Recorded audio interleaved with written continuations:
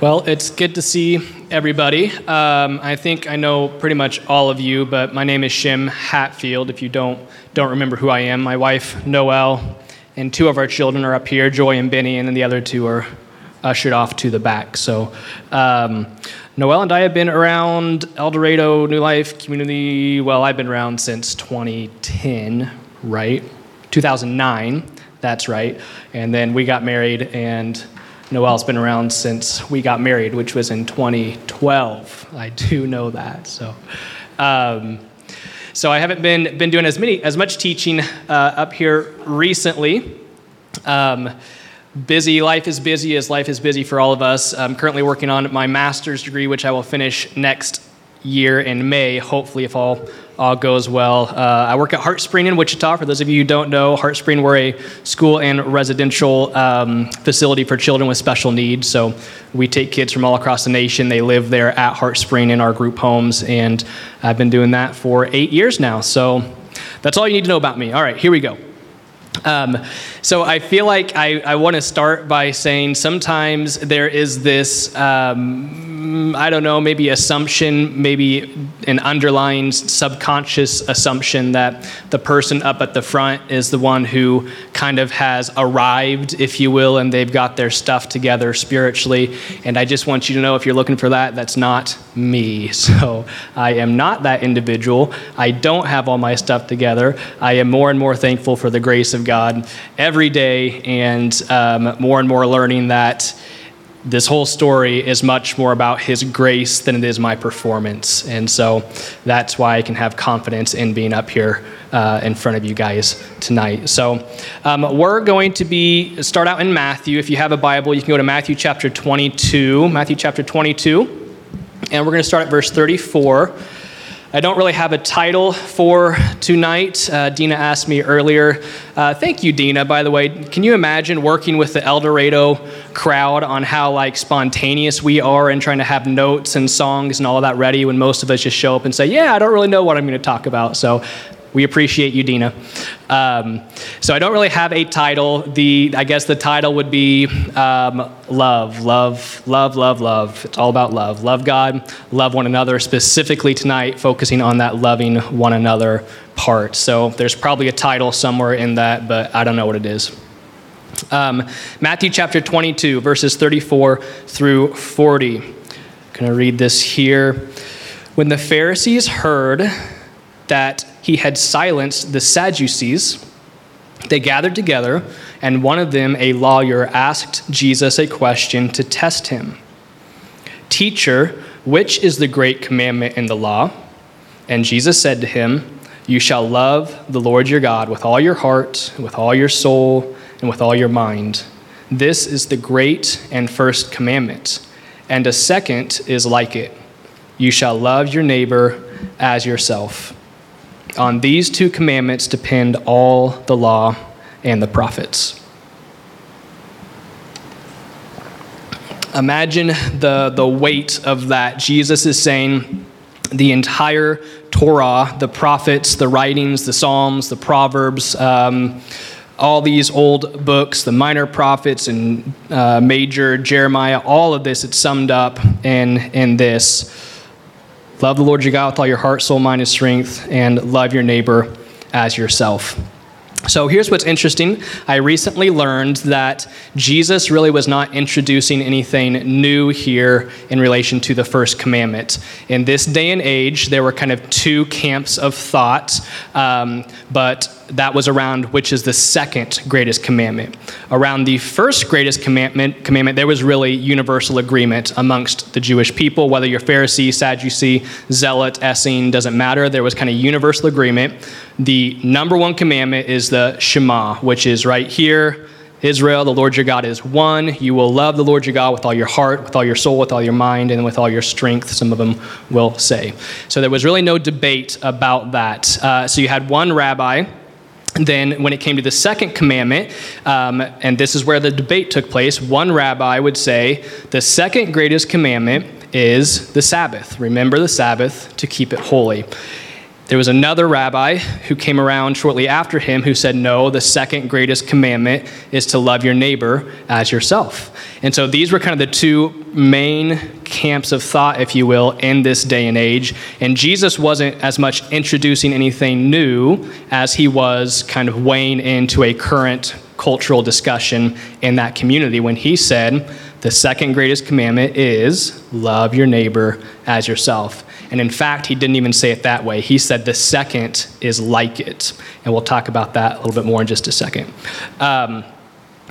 So I think when you think of the keep the Sabbath, remember the Sabbath, keep it holy, really what that rabbinic thought is that loving God is the greatest commandment, and we do that by obeying God's commandments. Keep the Sabbath was a representation, it was a yoke of obedience, if you will. So his line of thinking was, we will love God when we are obeying the commandments of God. And certainly the Pharisees would have agreed with that, right? The 613 some commandments that were found throughout the Torah, and then the Pharisees actually made another, I don't know, by the time it's said and done, a couple thousand commandments to help make sure they were keeping the commandments of the Torah. So they were all about obedience, if you will, obedience to the letter of the law. Keep the commandments, obey God. That is the most important. That's how we show God that we love him, by obeying and keeping his commandments.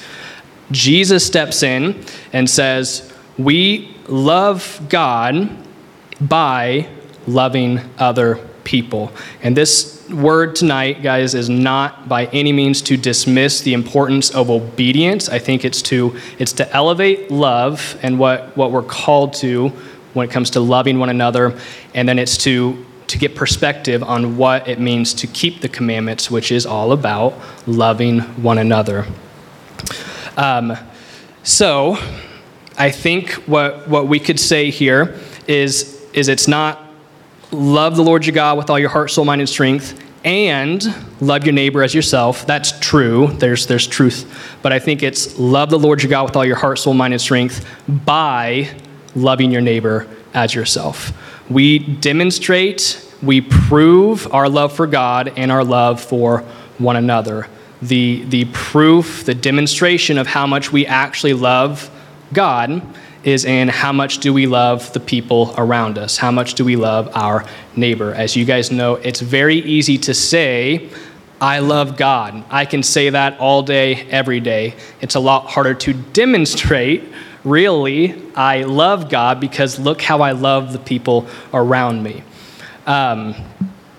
So there's a very close relationship between these two commandments, so much so that Jesus doesn't just mention the one without the other. They ask him what's the greatest commandment, but he doesn't just mention the one. He immediately goes into the other. And it makes sense why he would say that to the Pharisaic world, right? If he would have left it at love the Lord your God with all your heart, soul, mind, and strength, they would have been, check, we're good, we got that. We love God, we keep all the commandments. When he says, love the people around you, which is essentially what he's saying, the Pharisees probably would be like, this is why we don't like this guy, because he keeps coming after us. He keeps coming after us. He keeps convicting us. We don't like this Jesus guy. So we see this same kind of argument take place throughout other places in the scripture, that one is the proof of the other. One is the demonstration of the other. We see it in James, of course, right? And we're all familiar with the faith and the works discussion that James has there. Faith without works is what? It's dead. Faith without works is dead. James will spend chapter 2, I forget, like 10 verses there going through and giving his dissertation, if you will, his thesis, his belief that if you don't have works, you don't have faith. Your work is the proof of your faith. And so that's what James will say. Again, one is the demonstration, or one is the proof of the other. We see Jesus take this same kind of argument, the same line of thought. If you guys remember the story where he healed the paralyzed man, before he healed the man, he said, your sins are forgiven you. And that's actually what really upset the religious crowd who was around Jesus, because they challenged him and said, who is this man who thinks he can forgive sins? God alone forgive sins, right? What does Jesus do? He says, well, okay, you tell me, which of these would be easier for me to say? Would it be easier for me to say, stand up, take your bed, and walk home? Or would it be easier for me to say, your sins are forgiven you? He says, clearly, it's easier to say your sins are forgiven you, because how do you prove that, right? There's no proof, there's no demonstration of that. I can say, hey, your sins are forgiven you. How do you know whether or not that happened? Jesus says, but to let you know that the Son of Man has authority on the earth to forgive sins, then he looks at the guy and says, rise up, take your bed, and walk. The miracle Jesus did there was not the main point. His main point was not to heal that man. His main point was to teach a lesson, and that lesson was, I have the authority to forgive sins. One is the demonstration of the other. One was the proof of the other. And then we don't have to wander too much further to, again, come back to this idea of love and how our love for others is our proof for our love for God, because there's a little small book in the New Testament where he talks about this. Anyone know where we're going? 1 John, there it is, 1 John. Everyone turn to 1 John chapter 4. Sorry, Dina, I don't think I gave you this one. It's 1 John chapter 4, and we're going to read verses 7 through 21 here.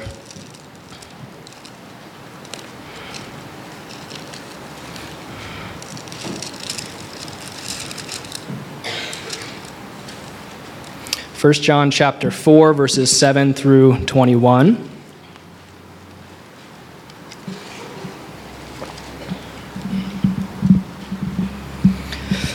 Beloved, let us love one another, for love is from God, and whoever loves has been born of God and knows God. Anyone who does not love does not know God, because God is love. In this, the love of God was made manifest among us, that God sent his only Son into the world so that we might live through him. Verse 10, in this is love, not that we have loved God, but that he loved us and sent his Son to be the propitiation for our sins. Beloved, if God so loved us, we also ought to love one another. No one has ever seen God. If we love one another, God abides in us, and his love is perfected in us. By this we know that we abide in him, and he in us, because he has given us of his Spirit. And we have seen and testify that the Father has sent his Son to be the Savior of the world. Whoever confesses that Jesus is the Son of God, God abides in him, and he in God.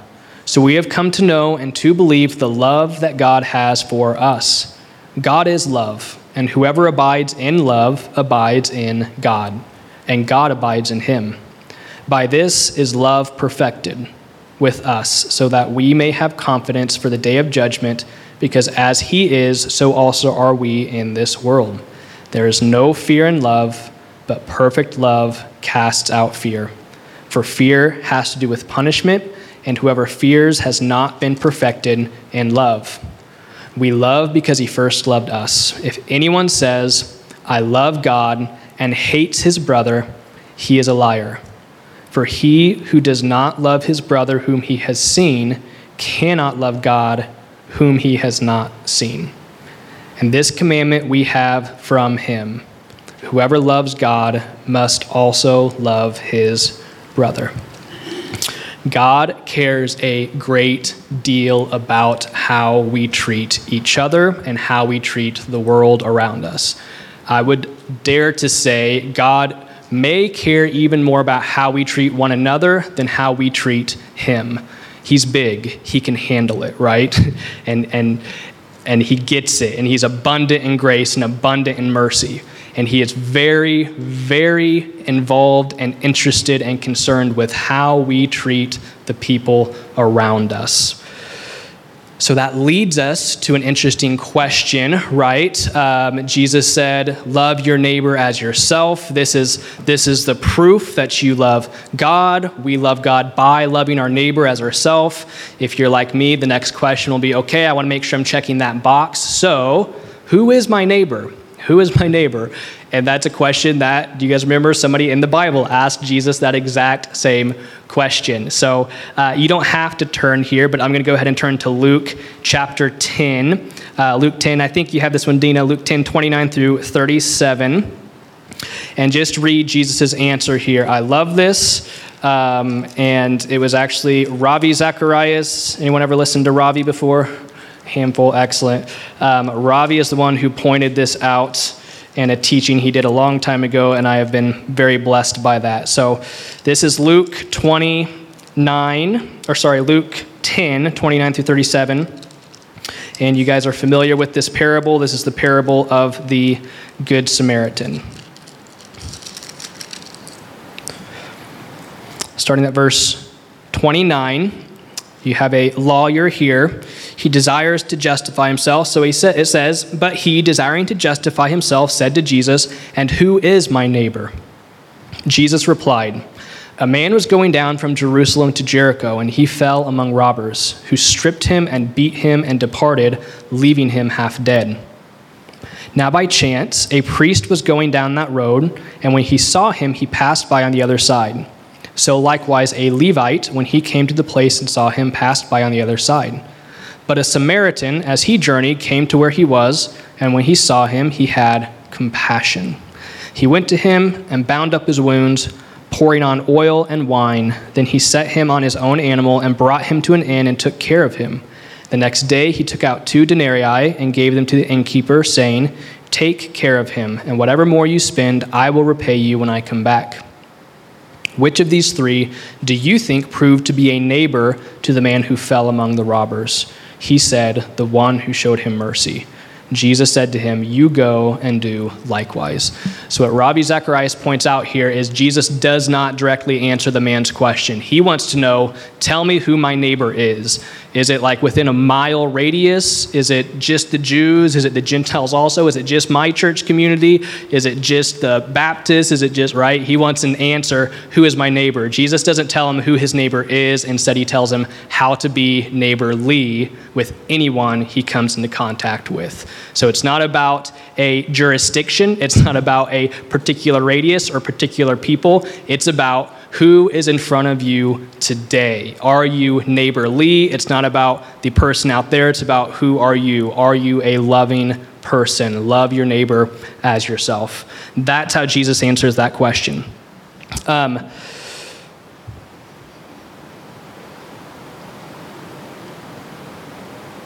So Paul will say in Romans 13:10, love is the fulfillment of the law. Love is the fulfillment of the law. Again, I think like that, it's like for most of us Westerners and didn't grow up with the Torah and grow up in a Jewish community, we're like, yeah, cool. Man, for the Jewish community, that's got to be something they have to grapple with, right? Like, how? Like, there's all these commandments. How does that work? But that's what Jesus essentially was saying. As the rabbi with authority, he was saying, all the Old Testament, all of it, when you read it, here's what you need to understand. God's intention in these commandments and in these stories and in these prophecies and in the way the prophets called out the people, God's intention has always been, here's the lesson, love God and love people around you.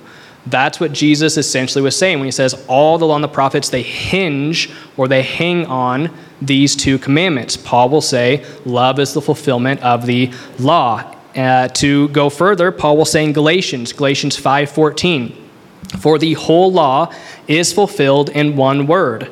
You shall love your neighbor as yourself. It's fulfilled in one word. The entire law is fulfilled in one statement, one word. You shall love your neighbor as yourself. Do you guys remember Sermon on the Mount? Jesus says, I did not come to abolish the law. I came to what? Fulfill. I didn't come to abolish the law. I came to fulfill the law. And most of the teaching I've grown up with centers around Jesus fulfilled. He was the perfect sacrifice, right? The perfect lamb, the atonement for our sins. He was the one who kept the law. He was the fulfillment of what the prophets foresaw. And all of that's good, very true. But I know again, that I'm not discounting any of that. But I wonder if Jesus may have also been saying that the way I love the people around me is the fulfillment of the law. The way that I'm doing life, watch me, disciples, watch how I interact with people, watch how I love people, watch how I take care of the outcast, the broken, watch the way I treat the people around me, watch the way I show grace and mercy and kindness. And he's saying this is how you fulfill the law, is you walk in love. After all, if Paul can say love is the fulfillment of the law, and that all of the law is summarized in love your neighbor as yourself, I don't think it's much of a stretch to say maybe that's exactly what Jesus meant when he says, I didn't come to abolish, I came to show you how to fulfill the law. And if that's the case, it means that the law is not for us Gentiles, 2020, living in El Dorado, Kansas. It's not some far-off, distant thing that Jesus just fulfilled for us that we don't want to touch with a 10-foot stick. Maybe it means we also fulfill the law by walking in the love that he's called us to walk in. Love God and love each other. Couple other quick things here. If you guys will turn, this will be our last kind of big section we'll read. Matthew chapter 24, verses 1 through 12. And this is really maybe where I should have started with tonight. This is what prompted me to share this word tonight, was this section in Matthew 24. But here we go. Matthew 24. I like context. Really, all I'm going for here is verse 12, but I think it helps to kind of set the stage a little bit. We are all probably very familiar with Matthew 24, especially if you've grown up around this community. We are like, Jesus is coming back. He's coming back, right? And there's going to be tribulation and earthquakes and famines and pestilence, and all these things are going to get worse, but he's coming back. We are very familiar with this passage. Jesus left the temple and was going away when his disciples came to point out to him the buildings of the temple. He answered them, "You see all these, do you not? Truly I say to you, there will not be left here one stone upon another that will not be thrown down." And that, of course, was fulfilled in 70 AD with the destruction of Jerusalem, destruction of the temple. Verse 3, as he sat on the Mount of Olives, the disciples came to him privately, saying, "Tell us, when will these things be, and what will be the sign of your coming and of the end of the age?" Jesus answered them, "See that no one leads you astray, for many will come in my name, saying, 'I am the Christ,' and they will lead many astray. You will hear of wars and rumors of wars. See that you are not alarmed, for this must take place, but the end is not yet. For nation will rise against nation, and kingdom against kingdom, and there will be famines and earthquakes in various places. All these are but the beginning of birth pains. Then they will deliver you up to tribulation and put you to death, and you will be hated by all nations for my name's sake. And then many will fall away and betray one another and hate one another. And many false prophets will arise and lead many astray. And because lawlessness will be increased, the love of many will grow cold." Because lawlessness will be increased, the love of many will grow cold. Verse 10, I think it is safe to say that there are many people in this day and age falling astray, right? That's absolutely happening. I think it's safe to say that there are people who are betraying one another. It's safe to say that there are people who hate one another, right? Pretty safe assessment to say that that's happening in the world around us. Verse 11, many false prophets will arise and lead many astray. I think we have to be, I'm trying to think of how I want to say this, we have to be careful. I think we can sometimes fall into such an end times doomsday mentality that we can fall or cause people to fall astray, right? I've been in the church for my whole life. I'm 30 years old. I've heard, I don't know how many sermons and how many teachings I've heard around the second coming of Christ, and that's so exciting and it's thrilling, and keeping our hope on Jesus coming back, absolutely. But I can't tell you how many times I've had people say, oh, this is it. Oh, we've never seen something like this before. Oh, Y2K. Oh, this. And I'm not trying to mock. I'm not trying to diminish the time that we're in right now in 2020. I just think we have to keep our hope set on what our hope needs to be set on, which is Jesus and his return. All of these are just the beginning of birth pains. He says, look, this stuff's going to happen. The end is not yet. Right? There's going to be rumors of war. There's going to be war. There's going to be earthquake. There's going to be pestilence. There's going to be famines. All these things are going to happen. The end is not yet. Right? So I think we just have to be careful how we articulate these things.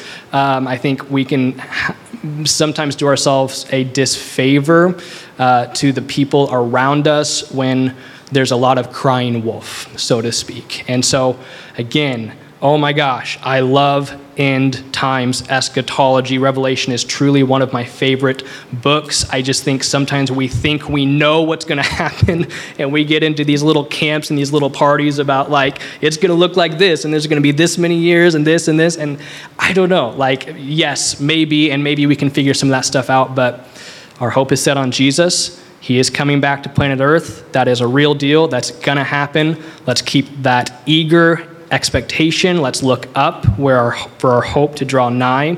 And I think we have to be careful about always saying, this is the deal. And sometimes I think that can produce more fear than it does hope or faith. So again, just think we have to be a little careful about that.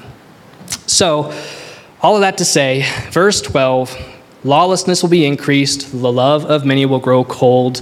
I think most of the times I read this verse until, I don't know, probably 6 months ago is when it first hit me. I would just make this subtle shift in my mind, because what Jesus says here doesn't necessarily make as good of sense as logically it could if he were to reverse those. Meaning, if he were to say, because people's love is going to grow cold, lawlessness is going to abound. That would make a lot of logical sense, right? That makes good sense. Yeah, as people stop loving, lawlessness increases. You can see the clear cause and effect relationship there. What is the cause and effect relationship, though, between lawlessness increasing and then love growing cold as a result of that lawlessness increasing? And so as I thought about that, I think the warning here is for the people of God, right? It's his people. You have to be careful. As lawlessness increases all around us, as you watch CNN and the world and the way things are going, you have to be careful that your love doesn't grow cold, that you don't become hateful, that you don't get into this, I just want to get out of this place, right? I'm done with this world. I'm sick of this world. It's all going to burn up anyways. I'm out of here, right? That's the mindset I think we have to be on guard against. We're called to love, to keep our love hot for the Lord, keep our love hot for those in the church and those out of the church, those around us. Keep our love warm and not let our love grow cold. A couple final thoughts here on all of this. Again, God he cares a great deal about how we treat people around us. People in the church, people outside of the church. He cares so much about how we are treating and thinking and relating to the people around us. It probably would be helpful to define love. I don't know if I could define love, but when you're moved by mercy and compassion and kindness, and even when people are doing wrong and doing horrible, awful, wicked, evil things, your mindset toward them is not one of I despise or I hate or I can't stand, or it's I feel God's mercy for you, I love you, I care for you. People around us in the church, and then absolutely those outside, right? Those on the outside of these doors. Jesus will say in Matthew 5, if you're on your way to go worship, to bring your gift to the altar, and on your way there you remember you've got some issues with your brother, stop the altar business. I don't care about you coming to worship me. Go take care of the issue with your brother or your sister. He so cares about how we treat each other. And I think for me, this is really, really good. A lot of this is me just kind of processing what the Lord has been showing me, because most of my life I've had a very strong theology and got to grow spiritually, and I got to spend time in the Word, and I got to grow myself spiritually and become a better spiritual leader and a better spiritual, etc. Good stuff. Not saying anything against that, but I think what God has shown me is you're gonna hit a point where you're not going any further with that mindset until you stop thinking about yourself and start thinking about the people who are around you. Stop caring and considering so much. Am I keeping? Am I following? Am I doing enough? And start just opening your eyes to the people around you. Loving your neighbor as yourself. So a couple of real practical things I think we can do with this. Number one, my dad has told me before multiple times that one day when he stands before God, the absolute one thing he does not want to stand before God without having is the love of God deep within him, that God's love would abide in him. And he says it's a fearful thing to think about standing before God one day, having all the commandments and all the obedience and all the rules and all the Bible and all the prayers and all the teaching down to a T, and you don't love the people around you. And obviously it's very possible because that is exactly what the Pharisees did, right? They had everything going for them. They were so about keeping the commandments of God. They get a lot of bad rap from us, right? And necessarily so, right? Jesus also really went after them hardcore. But man, they would have made most of us look pretty weak in comparison as far as their diligence to the scriptures, their memorization, their trying to obey. We want to obey God. We want to make God happy by obeying God. We have to obey God. And they missed it. They missed the absolute foundational purpose of what the law was all about, which was if you want to please him, you've got to take care of the people around you. You've got to love the people around you. And that's that piece that they missed. So we can pray. That's a practical thing we can do. We can pray, God, please let your love abide in me. Let me love the people around me the way that you love them. Help me to do that. And then a real simple second thing is just stop thinking about us and start looking at the people around you. Start looking at how are you doing, and just be intentional. Just reach out. So let me pray for us real quick. God, we do thank you. Thank you for your love, which is beyond our comprehension. And I pray what Paul prayed, Lord, that your love, that we would know the love of Christ, which passes understanding, that Christ would dwell in our hearts through faith. Help us to have eyes to see and ears to hear, to obey, Lord, to follow what you've asked us to do and not miss the person in the ditch along the way. Let your love abide in us. I pray in Jesus' name. Amen.